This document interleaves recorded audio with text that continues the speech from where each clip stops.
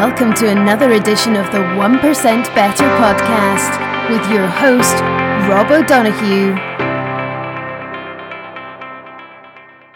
Tonight's book is called Sway, and Niamh has kindly put herself forward for it without me going out and begging people to do it. So that's always good. I don't like getting to the begging part, but I will do it if I have to do it. But Niamh, all yours. Really looking forward to this one. Great, thanks, Rob.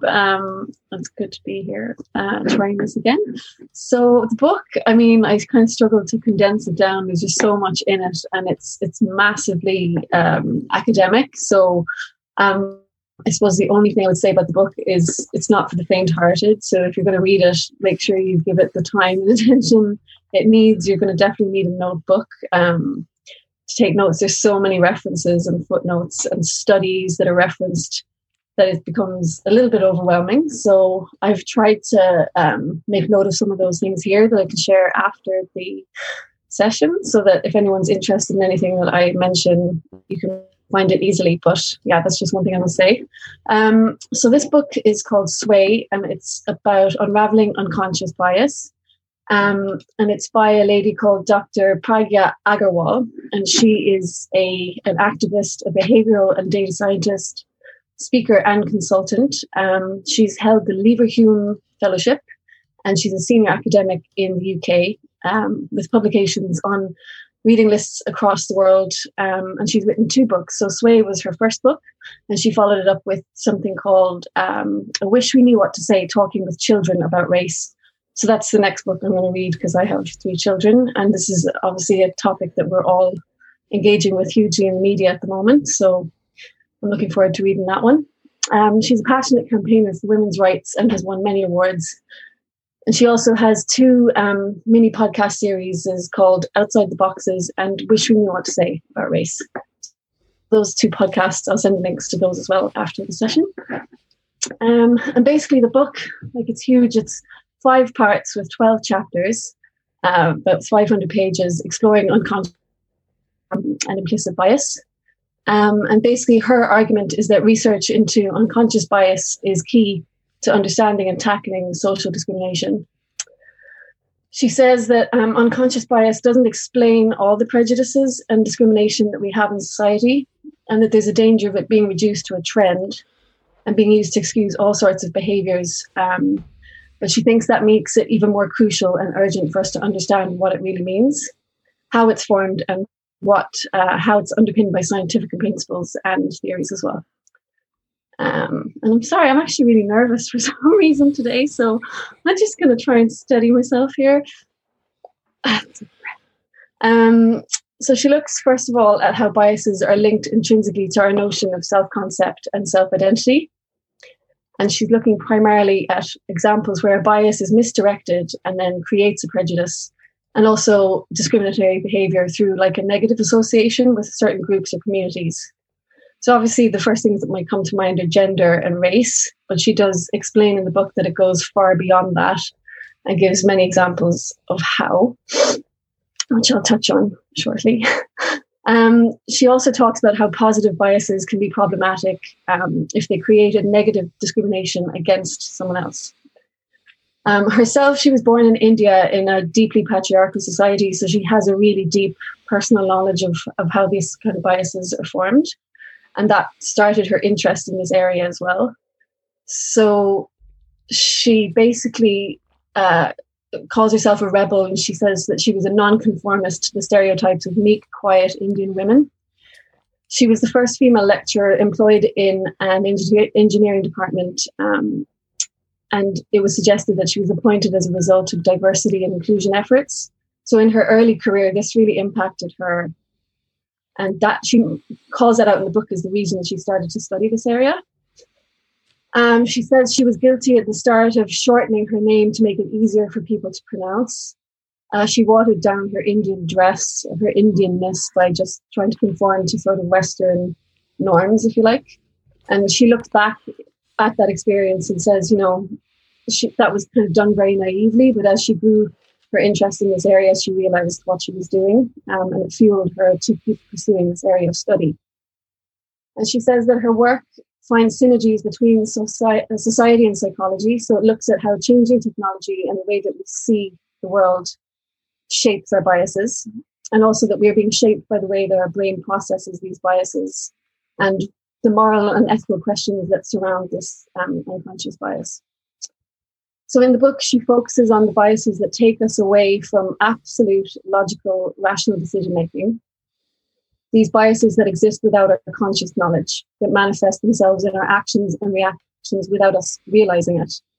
And they're rearing their heads when we least expect it, sometimes taking us by surprise. And I think that was the most powerful thing for me as I read this book. As you read it, you start to recognize how guilty you are of a lot of these kind of implicit bias behaviors, even though it can be quite uncomfortable. And she gives many examples of how it might play out in your own life. So, I think that this book, I would say, is essential reading for everybody at the moment. I don't know about where you guys work, but in my employer at the moment, there's a huge drive around inclusion and diversity.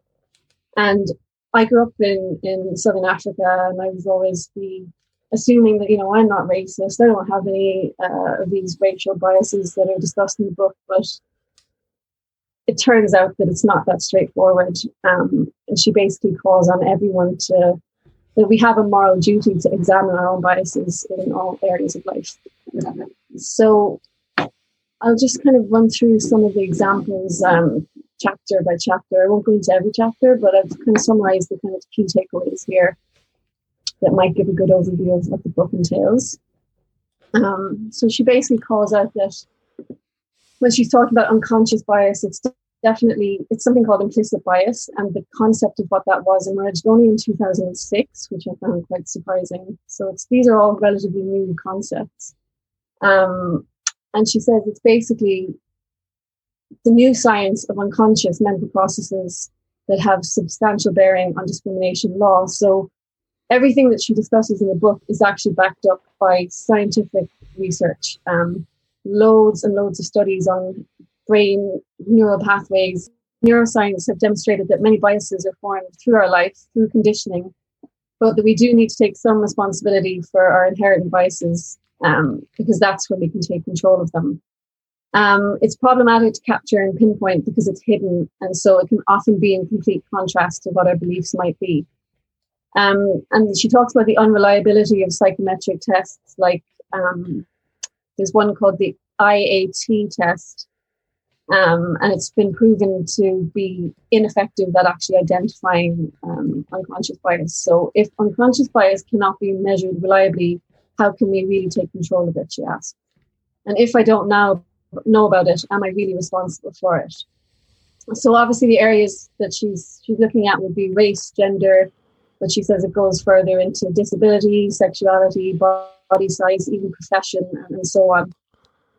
And she highlights the role that comedians can play in exposing unconscious biases in society, which I thought was really interesting. So she talks about how they use unconscious bias to deliver their effective punchlines by touching on incongruities in society. And I think two people who really do this quite well around the areas of race and gender would be Bill Burr and Lois C.K. I don't know if you know either of them. I mean, Bill Burr can just have you almost just cringing. He talked race, actually, but he would be somebody who came to mind when she referenced comedians there. So she gives some kind of light examples of bias just to start us off.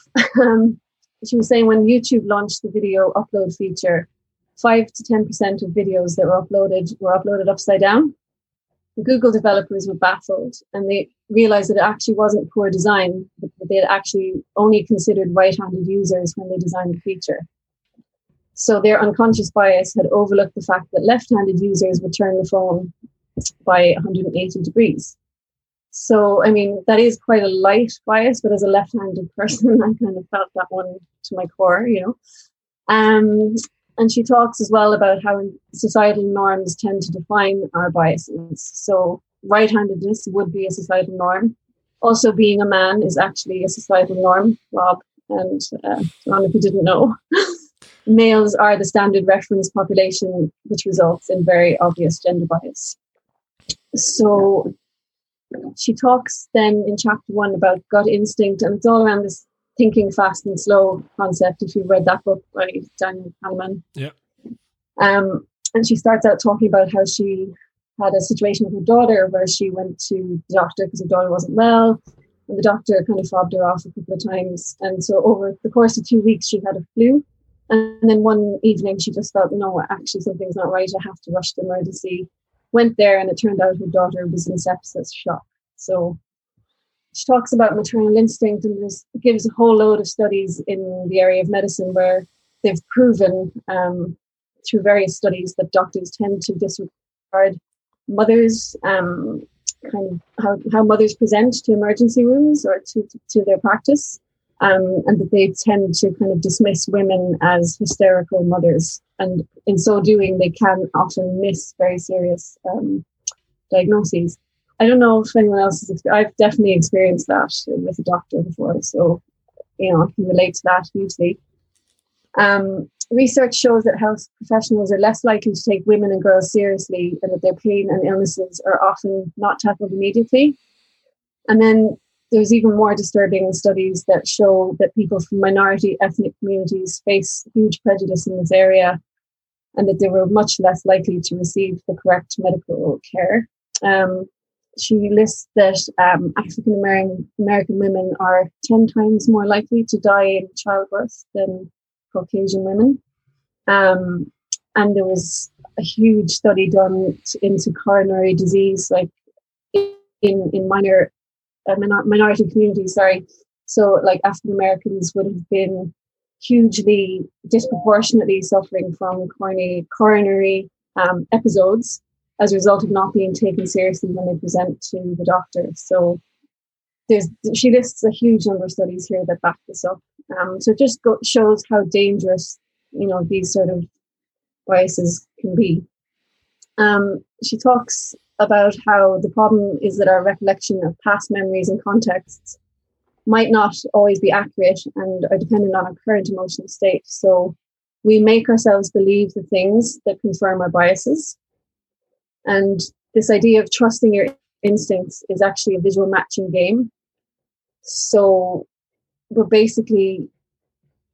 not naturally rational, and when we get information overload, we filter out the noise. So we're likely to only see the parts of the world that are familiar to us, and we tend to notice things that are repeating. So that's why biases like this occur in the medical world. Has everyone seen the Invisible Gorilla video? Yeah. You know that one. Okay, so she referenced that the Invisible Gorilla. There were two guys in the US who basically got a woman to dress up in a gorilla suit and run through a basketball game and pound her chest for a few seconds before running off. But when they showed it to people, they asked them just to look at the basketball game, and something like 50% of people didn't even notice the woman running across. And that kind of served to illustrate how we only tend to see what we have in front of us. So they weren't expecting a gorilla, so they didn't look for one. And that again kind of illustrated how it happens in the medical world, that bias can take you off down the wrong path in terms of diagnostics and so on. So there was also a study that Solomon Ash did in 1955 where people were asked to compare the size of two lines. And when they gave the answer in private, they got it correct. But then when they gave it in public, because they were afraid of getting it wrong, they actually amended their answers, and something like 38% of people got it wrong the second time, which kind of illustrated herd mentality and confirmation bias, that we tend to like to be part of the pack. And there's a whole number of studies like this that followed that confirmed this as well. It talks about how instincts help us to assess people quickly, and they're essential to survival, but they also form the biases that would cloud our instincts in this process. So it's a bit of a catch-22. And she says that often bias is created when a particular objective person doesn't meet the normative standards in society. So we alienate, stigmatize, or don't trust them. And if you remember that video on the BBC where the guy is giving his interview and then the two kids run in, did you see that one? And then 70% of people that the author surveyed on that video assumed that she was the nanny. and she was actually his wife. So that was another nice example of how these biases were formed. So in chapter 1, she talks mainly about race, and she talks about how skin color is often one of the first cues for assigning group memberships, and that we all do this no matter what, no matter how much we deny it. So that's an uncomfortable truth, really. There was a PBS documentary in 1968, the day after Martin Luther King was assassinated, where a teacher showed how easy it was to turn 7-year-olds into hate mongers. And what she did was divide them by blue eyes and brown eyes. And she asked the blue-eyed group to start. She basically told the blue-eyed group that the brown-eyed group were inferior to them and that they were the kind of superior group of 7-year-olds. And within a week, the way that the blue-eyed kids were treating the brown-eyed kids in the playground was apparently quite shocking. Like they completely outcast the brown. There was basically like it was like Lord of the Flies up in there. So yeah, this discrimination that was based on eye color was a really controversial but landmark experiment that showed how environmental cues can shape our biases and reinforce in-group memberships. And then when Hurricane Katrina happened, there were new photos and they reporting black and white people very differently. So you'd have a black man wading through the water with goods under his arm and he was looting, where a white person was wading through the water, surviving after encountering, groceries floating past that they were so fortunate to find. So it just really highlighted that racial bias in the States, which we've all become so aware of in recent years. And I thought that was very powerful because I can remember those, that kind of journalism as well. Also, it talks about clinical instinct, and the clinician called Atul Gawande wrote a book called Complications, which talks about how in high-pressure situations, you're much more likely to rely on your instinct. And I think others have touched on this in previous book clubs as well, around the black box thinking. So it recognizes that it's an accepted feature of medical emergency practice and that it's largely accurate, but it can fail when the medic doesn't identify with the patient. So again, it brings race into the conversation where if you're a white doctor, you're less likely to be able to use that instinct correctly when dealing with a patient from an ethnic group that you don't identify with, which is quite scary.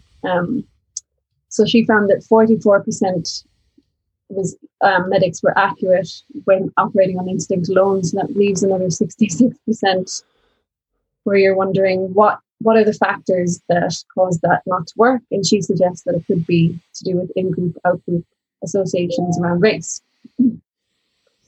In chapter 2, she talks, it gets into the kind of cognitive side of things, and it talks a lot about neuroscience and the evolutionary I suppose, the development of the theories that bring us up to today in our understanding of how the brain works in social and, neuroscience contexts. So she talks about how if we adapt to survive and flourish, why are we programmed to resort to errors and biases? Is it a design flaw? And she says that our unconscious biases could be seen as adaptive mechanisms. So our brains have evolved to reason adaptively rather than rationally or truthfully. And she outlines a behavioralist versus a cognitivist approach. And it just talks about how, going back to our ancestral humans, how fear of threat might have existed to prevent disease transmission. And that the cost of falsely assuming the peacefulness on the part of an aggressor would outweigh the low cost of elevated vigilance. So it all kind of started with a fearful reaction to dangerous things, and that somehow we've, carried that forward up to today from an evolutionary standpoint. And then she brings it into the present day, talking about a study in the University of British Columbia where images of African American men were smiling and scowling and shown to participants in dim light and bright light. And afterwards, they had to match words about their beliefs in a dangerous world. So those people who encountered the images in ambient darkness were actually associated those images with more derogatory stereotypes. So I thought that was really interesting. And she has a huge, like, a thing about this book that I struggled with is that there was so much information, and it's not, it's structured in such a way, it's written kind of in a very narrative form. So it's not like there's bullet points on each topic, and she doesn't really split it out into gender, race, religion. So I did find it quite hard to condense and to put everything into different categories. So I'm just, as I noticed with my notes, everything was a little bit jumbled. And that's one thing that would be one thing I'd say with the book. Like, you probably need to read it a couple of times to digest what it's saying. Sorry, guys. So she talked about there was 3 theories of implicit bias formation. It's around how your brain creates shortcuts. Error management theory, which is basically when you say, I'm better safe than sorry. And artifact theory, which is that biases are a product of applying the wrong strategies in the wrong contexts.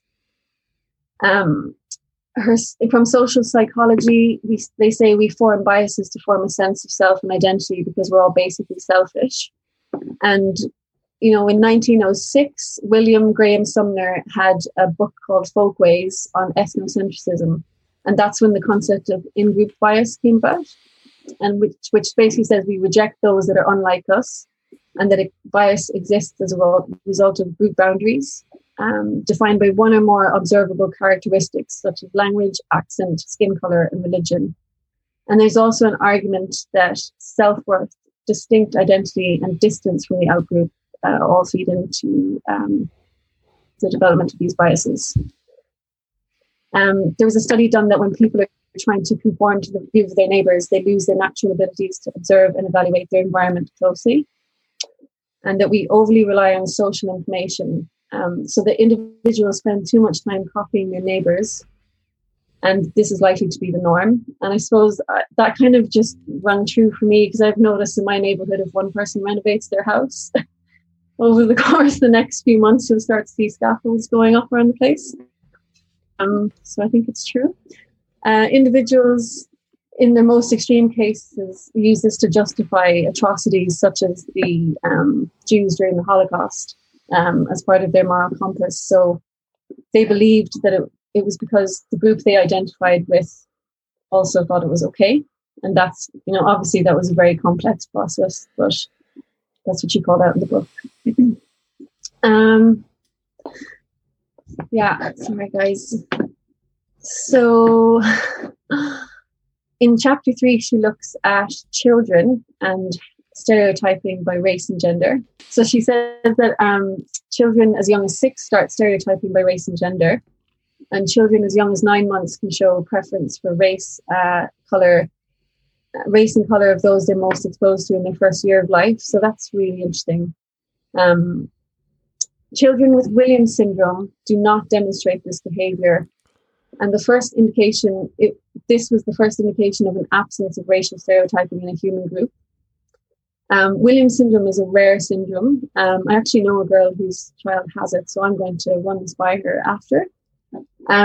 Basically, they found out that the neural pathway responsible for racial bias is actually absent in children or people with Williams syndrome, which means there must be different neural behavioral mechanisms for racial and gender bias, which is really interesting. And is that just racial or gender bias? Does it exclude other types of diversities that might be disabilities or? Yeah, there was something there about how it doesn't apply with Williams syndrome. It only applied for racial, but it has led to studies around racial and gender bias. So it is specific, yeah. Which is mind blowing. And then also there's a lot around the brain structure, and the amygdala seems to be the key thing around bias. It plays a huge role in neurobehaviorally around the assessment of fear and threat. And she called out Alex Honnold's film Free Solo. Have you seen that? There's this guy, Alex Honnold, and he climbs mountains without a rope. So he goes up practically vertical mountains without any safety support. And they did a study of his brain, and basically his amygdala doesn't light up in response to fear or threat. He had very minimal reactions. So that just showed that the the amygdala plays such a crucial part in fear and threat responses. So they believe it plays a really important role in our implicit biases and how we process those. There was a study done about in-group, out-group, where football fans witnessed a fan of their favourite football team and their rival football team experiencing pain. And they were able to choose to help the other person by enduring the physical pain themselves to reduce the other person's pain. So that was a study around empathy. And what that showed was that there's two processes at play to determine our level of empathy. And that's another neurobiological thing, which is interesting. And it showed that the more we know about the outgroup, the more we can basically show them empathy. And the more we know, the less we fear and the more we care. So I think that's an interesting lesson. They looked also at something called default bias with gambling. So basically, the study was showing. I'm lost here. Sorry. Oh God. No. I'm gone. No. I'm going to skip to the next part. Sorry. Mm-hmm. She talked about truth bias. So the percentage of statements judged as truthful are higher than those that are correctly classified as truthful overall. And that is really relevant to political parties who can create momentum and use herd mentality to influence behaviours and choices. And there's a lot about facial recognition as well in this book, talking about how we use faces to basically confirm in or out group biases. So in 2009, there was a study asking to rate female faces' attractiveness. And the second time they asked them to rate this, people changed their opinions based in the direction of the group judgment of attractiveness. So I thought that was interesting. So there's brain studies that were done in Harvard that show we make decisions about people who we perceive to be similar to us. And when we use different brain processes than when we judge people who are dissimilar to us. So that's really interesting. We're also better at recognizing our own race and our own gender's facial expressions and what they mean. So she says that faces play a key role in determining memberships. We're biased to find some faces more trustworthy than others. And again, it's all down to the amygdala. And interestingly, they said people with bilateral damage to the amygdala were not able to judge faces as trustworthy or untrustworthy. So I guess what I took from this was that a lot of our biases are actually partially to do with our neurobiology as well, which is fascinating. But she doesn't let us off the hook. She said that is not good enough to use that as an excuse, and that we all have an obligation to really challenge our own biases. And her basic premise of the whole book really is that we'll never overcome bias. It's just inherent in all of us, but we have a social and moral responsibility to learn what our biases are and try to challenge them. And the only way of doing that is by becoming aware of them. And that's where that inclusion and diversity piece comes in, because like that with the children recognizing different races that they're exposed to before 9 months, like the more inclusive and diverse we are, the more likely is we can arouse these biases just by exposure to people we would consider to be in an out group, for example. So, I mean, that was the overall takeaway that I took from the book. If I was trying to condense it down into one sentence, but in the 12 chapters, I mean, I just wouldn't be able to talk about it in 1 hour, but she goes through gender, race, age, religion, basically those are the objectification theory, and those, it's just so huge, just the breadth of the book, that I could not summarize it for you tonight within the hour, but I've tried my best to give a feel for what she discusses in the book. I was going to say, Niamh, does she give actions to take to overcome, right? Like in the work I do, there's so much going on around advice to clients around diversity, equity and inclusion, and unconscious bias is coming up as the number one problem. And education is not enough, right? Education is just just what you shared, everything that she said is educational there, but what are the actions that you can take to address and change the behaviors? And I'd just be interested to see if she shared anything around that. Yeah, she says that, training doesn't work without changing your attitudes and without addressing the systemic inequalities. So honestly, I can't remember off the top of my head, but all the actions that she says to take. She basically says that true inclusivity happens when people are given an equal voice. So it's about creating a platform for people to share their diverse experiences. And, she also talks about having more than training, that you have to have role models and representation. So it's that piece around visibility. So like that, making sure that people from diverse groups are getting the jobs and getting the airtime to give voice to that. And then she also talks about, she doesn't actually I wouldn't say she gives a clear direction. That would be one of the limits of the book as well, where she doesn't give you it's more of a manifesto, but it's not with a directive. It's more like she puts it on the individual to take responsibility for their own biases just through awareness. So I would highlight that as maybe a weakness of the book, that it doesn't give a clear framework for moving forward. But it does provide you with, I would say, the kind of academic studies, like a huge breadth across loads of different disciplines to kind of, in your own head, get a true sense of what unconscious bias is. And I don't think I fully knew what it was before I read this book. I didn't really understand nuances as much as I thought I did. So I'd say she doesn't provide like a clear path forward. No. Mm-hmm. I think it's the really onus is on us to, as you said from the book, to recognize why do we get certain triggers? Yeah. Why do we believe certain things? And from studies that I've done on the workings of the brain, the ABCDO method could be applicable here. I don't know whether she mentioned that, but it is to do with challenging, with recognizing why do you have certain thoughts and behaviors and what beliefs it comes from, and rectifying it from there. So is that like a CBT method, or is it ABCDO?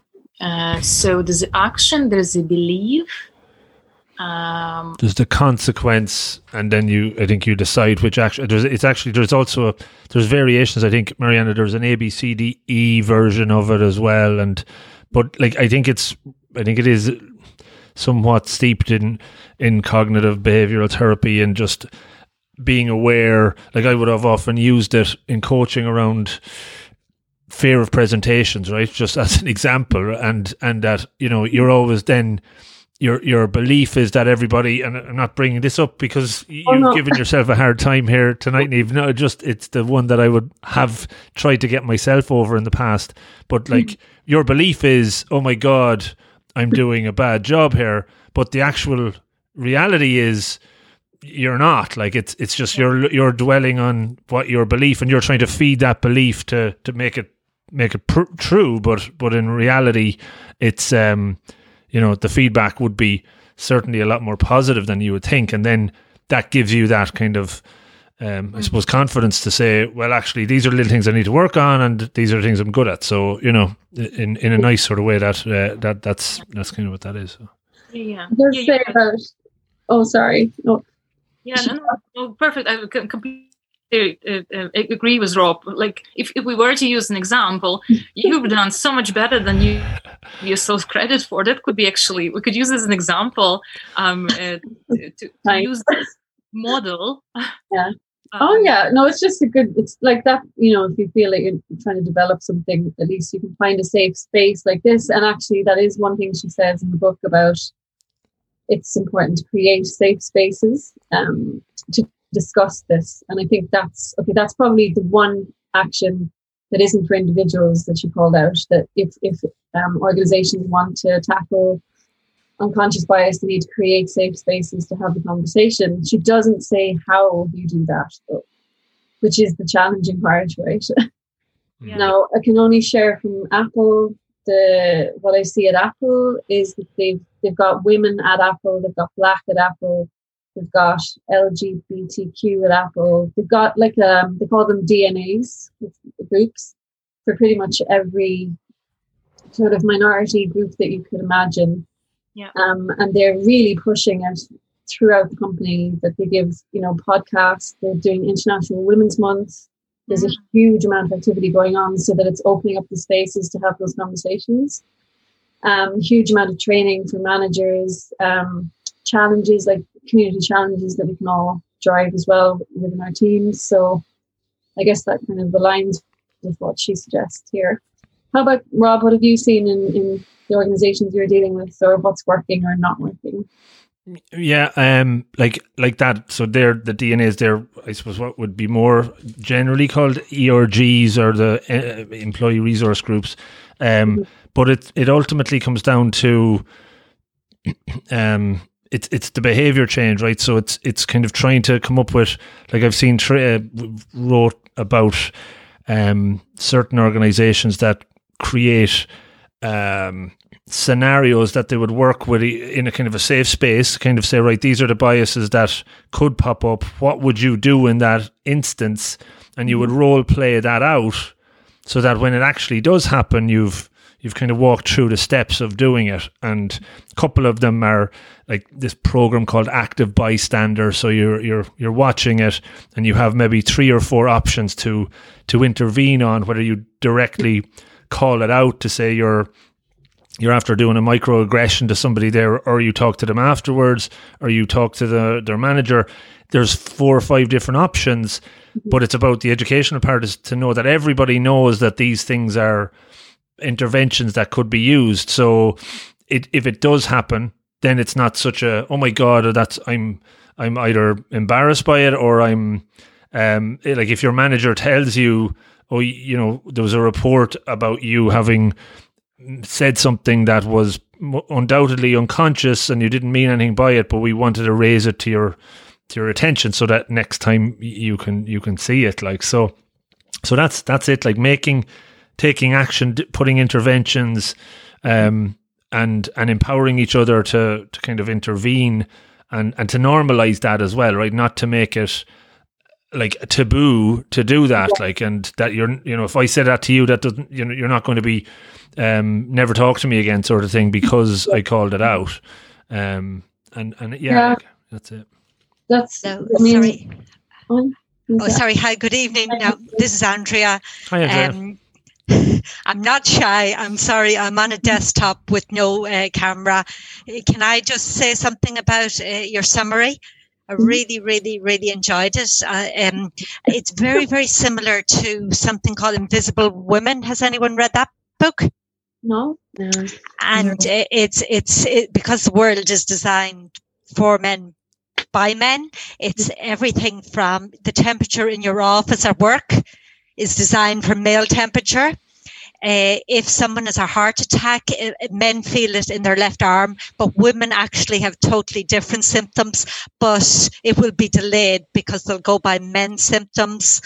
Wow. What else? A car accident. If women have a car accident, we're probably more likely to be severely injured because it's all been designed for men, for a man's body, like the seatbelt across a woman's breast. So so it was really, really interesting. And I probably am a bit like yourself. I'm left-handed. So you would not believe everything from tin can openers to desks at university. Everything is designed for right-handed people. I'm also dyslexic. Everything is designed for people who can read and spell properly. also as well, I spent 20 years in London. I think, Linda, you just came back, did you say? Yeah. Mm-hmm. And I don't know, I loved it. I absolutely loved it. And I loved all the different races, different colours. To come back to Shercock and Cavan, it was just an eye-opener. And my mother talking about the foreigners, and, it was... Mommy, do you not know what you sound like? But my ex-husband was turned. So my two children, I've been asked several times, have I adopted them? My ex-husband talked about the BBC News compared to the RTE News. The RTE News, he said, was less biased compared to the BBC News, say, for something like Palestine and Israel. So things I wouldn't notice. But he would notice. So, I think we all have unconscious bias and we just don't know it. But one thing, somebody said, what could you do? I think travel is one of the best things you can do, just to see how other people live and how other people are. Yeah, that's exactly it. Like, and I think, I didn't notice it until you said it, Rob, like that she hadn't really provided action steps, and actually it's actually a big gap when you think about it, seeing as the amount of work she's put into writing the book itself. But yeah. I would say that she's deliberately not put them in there, I would imagine, right? Just because of, it sounds like the depth of work that she's put into it. She just wants everybody to probably figure it out for themselves in a little bit of a way, I think, afterwards, Yeah. Is she also saying, from a lot of the examples, that there's a lot of neurological or neurobehavioral aspect to it that you really have to consciously overcome? Like, I always think about the fact that that we're living in cities and we're living in groups very recently in our evolution, so our genetics are really not ready for today, and especially with international travel and mingling of people from all over the world, that's even more recent. So like, we're used to tribalism, we're genetically used to tribalism, we're used to watching out for danger, and so so I think there's two things. There's that neurological issue which we all have to overcome, and then you mentioned at the end the systematic problems, like the structural societal problems that one person can't solve. It's and it's great, like, she does give a kind of a very good overview of the different schools of thought and the kind of intersections. I suppose that's where you land then, in realizing that there are these 5 or 6 things going on at the same time that you have to grapple with. Andrea, I think especially with the pandemic, like how we can't travel at the moment, so it'd be interesting, would that have a negative impact on opening up this conversation if we can't travel for the next year or two? That might lend itself to some interesting studies on. Is there any advice, Niamh, in the book towards if you are the subject of the bias being directed towards? I still have a very strong accent, despite bigger half my life actually being outside of country I'm originally from. So my London experience in particular wasn't good at all. Because I remember people actually, like families coming in South London where I worked as a waitress, and once I approached them with a smile, they were saying, anybody here from English speaking actually can serve us. So I was actually very much looked down. Like in the age 18, it did impact me a little bit. So I had to get over that. It happened a few times in London. Wow. In a short period, just a few months that I worked. Never happened to me in Ireland to this extent. Irish people really... it's good. But what's been happening up till now, I quite often get asked, where I'm from. So like a first question, and where are you from? So I just say, like, from Dublin, and then older people do speak slower when they hear my accent, and they make sure they pronounce everything very well. And louder. She does actually talk a lot. There's a fairly significant part that she dedicates to accents. She says that there's a positive bias for those who have the same accent.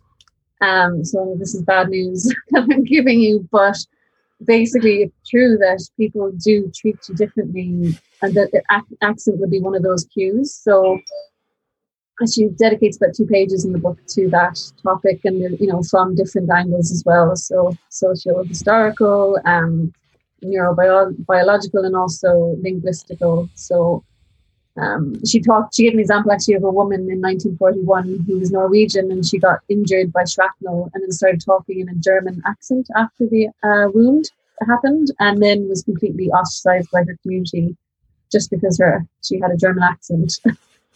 She gives a few more contemporary examples of how in-group, out-group thinking happens when you hear someone has a different accent from you. So it's a good strategy to tell them you're from Dublin, because it causes a kind of a cognitive dissonance, I think. It's like a pattern interrupt where you're like, they want to put you in a certain out-group box based on accent, and you kind of maybe give enough time to interrupt the quick thinking pattern that happens. So that's actually probably a good solution. But she doesn't give any. I'll continue to do that. Guidance, yeah. Niamh, I was just going to say, I had read last year that I think politics is the biggest divider in American families at the moment. And if you brought home a new girlfriend, boyfriend, whatever partner, what political party they're from is like the number one question, regardless of race or anything else, which I thought was really interesting, because my husband is American and they're Democrats, and it comes up at the dinner table. So it's amazing how divisive it is, actually. And the second thing I was going to add, I worked in early years for 10 years, and there was a big shift to bring in like dolls with different skin colors. We would have even pictures of families, of all sorts of family makeups, children with disabilities, so it was really interesting. So there's been a real effort to kind of, I suppose, model that for young children, which is really, really good. And the other question I was going to ask, did she mention about personality at all? Because like that's my work with introversion, and didn't actually. No. Interesting. And like Myers-Briggs, like politics came up a lot, especially around Hillary Clinton in terms of gender, and Trump in terms of that divisive in-out group thing. But personality didn't come up at all, actually. Yeah, because Myers-Briggs came out with something last year. They said 9 out of 10 people in the UK feel pressure to act extroverted. So for many introverts, they can feel like they have to act, something else. So it's interesting. And I think your point about modeling is very important in organizations, and getting people, like that's one of the things I would suggest people write blog posts about being an introvert and their experience, and things like that. So for whatever the diversity is. So, and you did an amazing job. So well done. I was just conscious of it being recorded, like Rob, you need it to be. Don't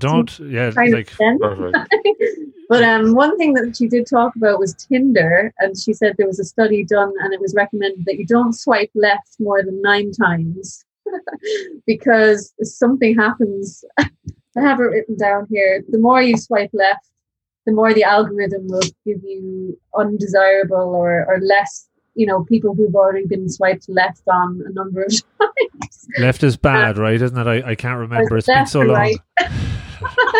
But she talks a lot about, basically about how we value appearance and attractiveness and things like that.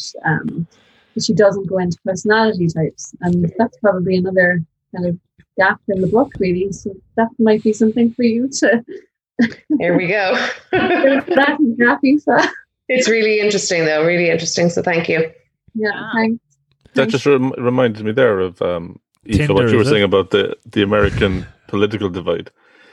That kind of one of the good news stories in America and around the world but in America it's kind of been the forefront, is how the whole LGBT community in America has become, went from being a taboo to being completely normal in such a short period of time, maybe 10 years, and they actually trace it back to Will and Grace and Ellen DeGeneres, they can almost see when the thing started tumbling, and so there's hope somewhere that we can overcome these prejudices. Hopefully. Yeah. Mm-hmm. It's definitely moving in the right direction, I think. She does an analysis in the book of magazine covers. There's a number of studies that looked at the number of people of colour, black, or I think they're black, Asian, or minority ethnic groups who are on the covers of magazines, and it was just shocking. Like, they called out Vogue, they called out a bunch of UK publications, but some had none, like no people of BAME, as they call it in the book, origin. And, there's a huge, grossly underrepresented even today in mainstream media. So that was interesting. That's why the, what is it? I don't know, it's the music show, The Voice, right? That's to remove the bias from how people look. Yeah. That was one of the big hooks on that. And even that other one that was out recently, that one where they were all dressed as kind of animals or hot dogs or something, that one was on just there in the last few weeks, that it disguised people completely so that they couldn't even look. Whereas The Voice, they were sitting with their back to them. With this, they were dressed as just I don't know, farm animals or whatever, but they were professional singers, and they couldn't, then be biased in how they would select them to go through or not. So there's lots of ways of kind of masking it. Did she mention anything about neurodiversity at all, Niamh? That's an area I'm big focus on at the moment. Nothing around that. No, she didn't. It's interesting because, to your point, John, I talk a lot to clients about neurodiversity, and where LGBTQ was 10 or 15 years ago was that kind of big hurdle. Neurodiversity now is that next one, right? The next diverse group that is getting a lot of attention, certainly in the IT space, because of the skills and traits that neurodivergent have are perfect for a lot of highly technical roles, but they're lacking in some of the more softer skills, and how they're getting filtered out from recruitment systems as a result, because they just don't map to some of the the competencies that you might need to be better at communication, when you mightn't need that really at all, but they're just being excluded. So there's a lot of bias around that as well, but that's bias, systematic bias in processes and systems that just need to be completely looked at left, right and centre. Yeah. But even things like eye contact, like making eye contact, doesn't come naturally for many people. So, not judging on that. Of course. Yeah. That's not going to make you a better software developer, but that is one of those factors that might unconsciously sway one person in one direction or not. So it's crazy. How can you tell an extroverted engineer? He looks at your shoes when he's talking to you. Let's talk actually about technology as well, and how we tend to believe that it's objective, and that we think that systems and processes are free of bias, but it's not true, because basically it incorporates the biases of the designers and the data engineers who develop systems, who, by the way, are majority white male, and reinforces that the existing bias and stereotype, and creates new ones that are then applied in the societal context that they're introduced into. So it's a kind of self-reinforcing loop of bias. Yeah, totally.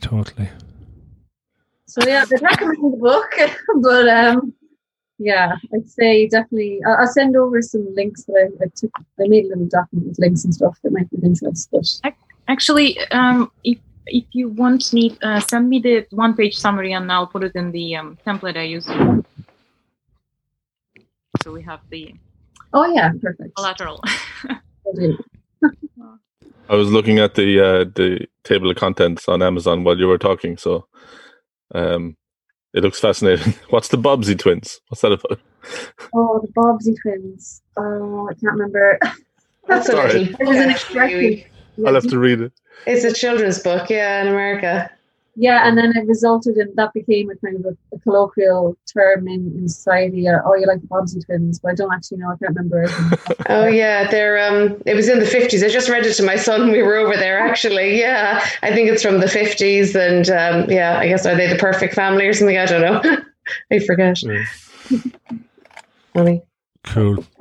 Very good. Well, look, I know we're up on the hour, and Niamh, thanks a million for that. And as you can see, the conversation is I would say not just now, but nearly every time it's always the best part, right? So don't ever feel too pressured by the read through. And yeah, thanks for doing it. And Marianne, I think you're signed up for 2 weeks' time again, and then we'll have to start kind of enticing others. John, you haven't done one since the early days. It must be your turn again soon.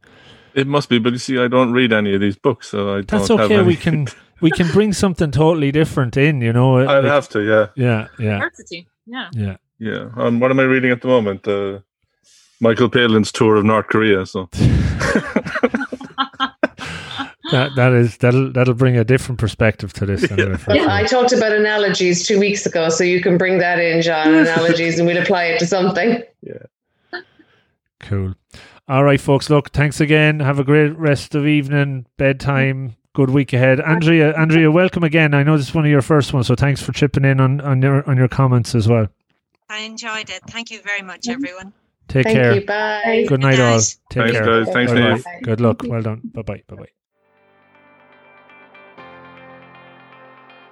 Hey folks, thanks so much for listening to the show. If you enjoyed it, could you please consider helping me extend the reach of the podcast that a little bit further? You can do that in a number of ways. The number one way is to subscribe on your app of choice. This helps me with the chart ranking, leading to more folks stumbling across the podcast and checking it out. You could also repost it on your social media channels. Any of them would be great. And maybe even tell a friend in person or over the phone. Pick up the phone, give them a call and tell them about the 1% Better podcast. Tell them about this episode or one that you've heard in the past. Any will do. I would really appreciate it. In the last year, we set up a 1% Better Slack community, which you can join for free and interact with me and other members of the community and improve through holding each other accountable and sharing monthly challenges. It's a lot of fun. Check it out. I'm into season 4 of this incredible journey, and the more of these interviews and solo shows that I research, record and share, the better I believe that they get, and more loaded with actionable takeaways that you can learn from. I know I've learned so much from it so far, and it's always really, really fulfilling and rewarding when I hear from you on what you took from it. So do reach out, rob@robofthegreen.ie. And of everybody that listens, 90% listen and enjoy, but only around 10% actually take action, write down takeaways and put them into practice. I am convinced that if we can move that number a bit higher, the listeners will not only make steps forward towards their goals, but they will be more fulfilled and happy and better. Change doesn't happen overnight. It is hard, but it's all about taking the first step, whatever that is for you. You can absolutely do this. Make a plan, be deliberate, take action. Don't overreach. Start with those small incremental improvements, and over time you will see great progress. It's all in the pursuit of betterness. So again, thank you so much for listening. Good luck and stay safe.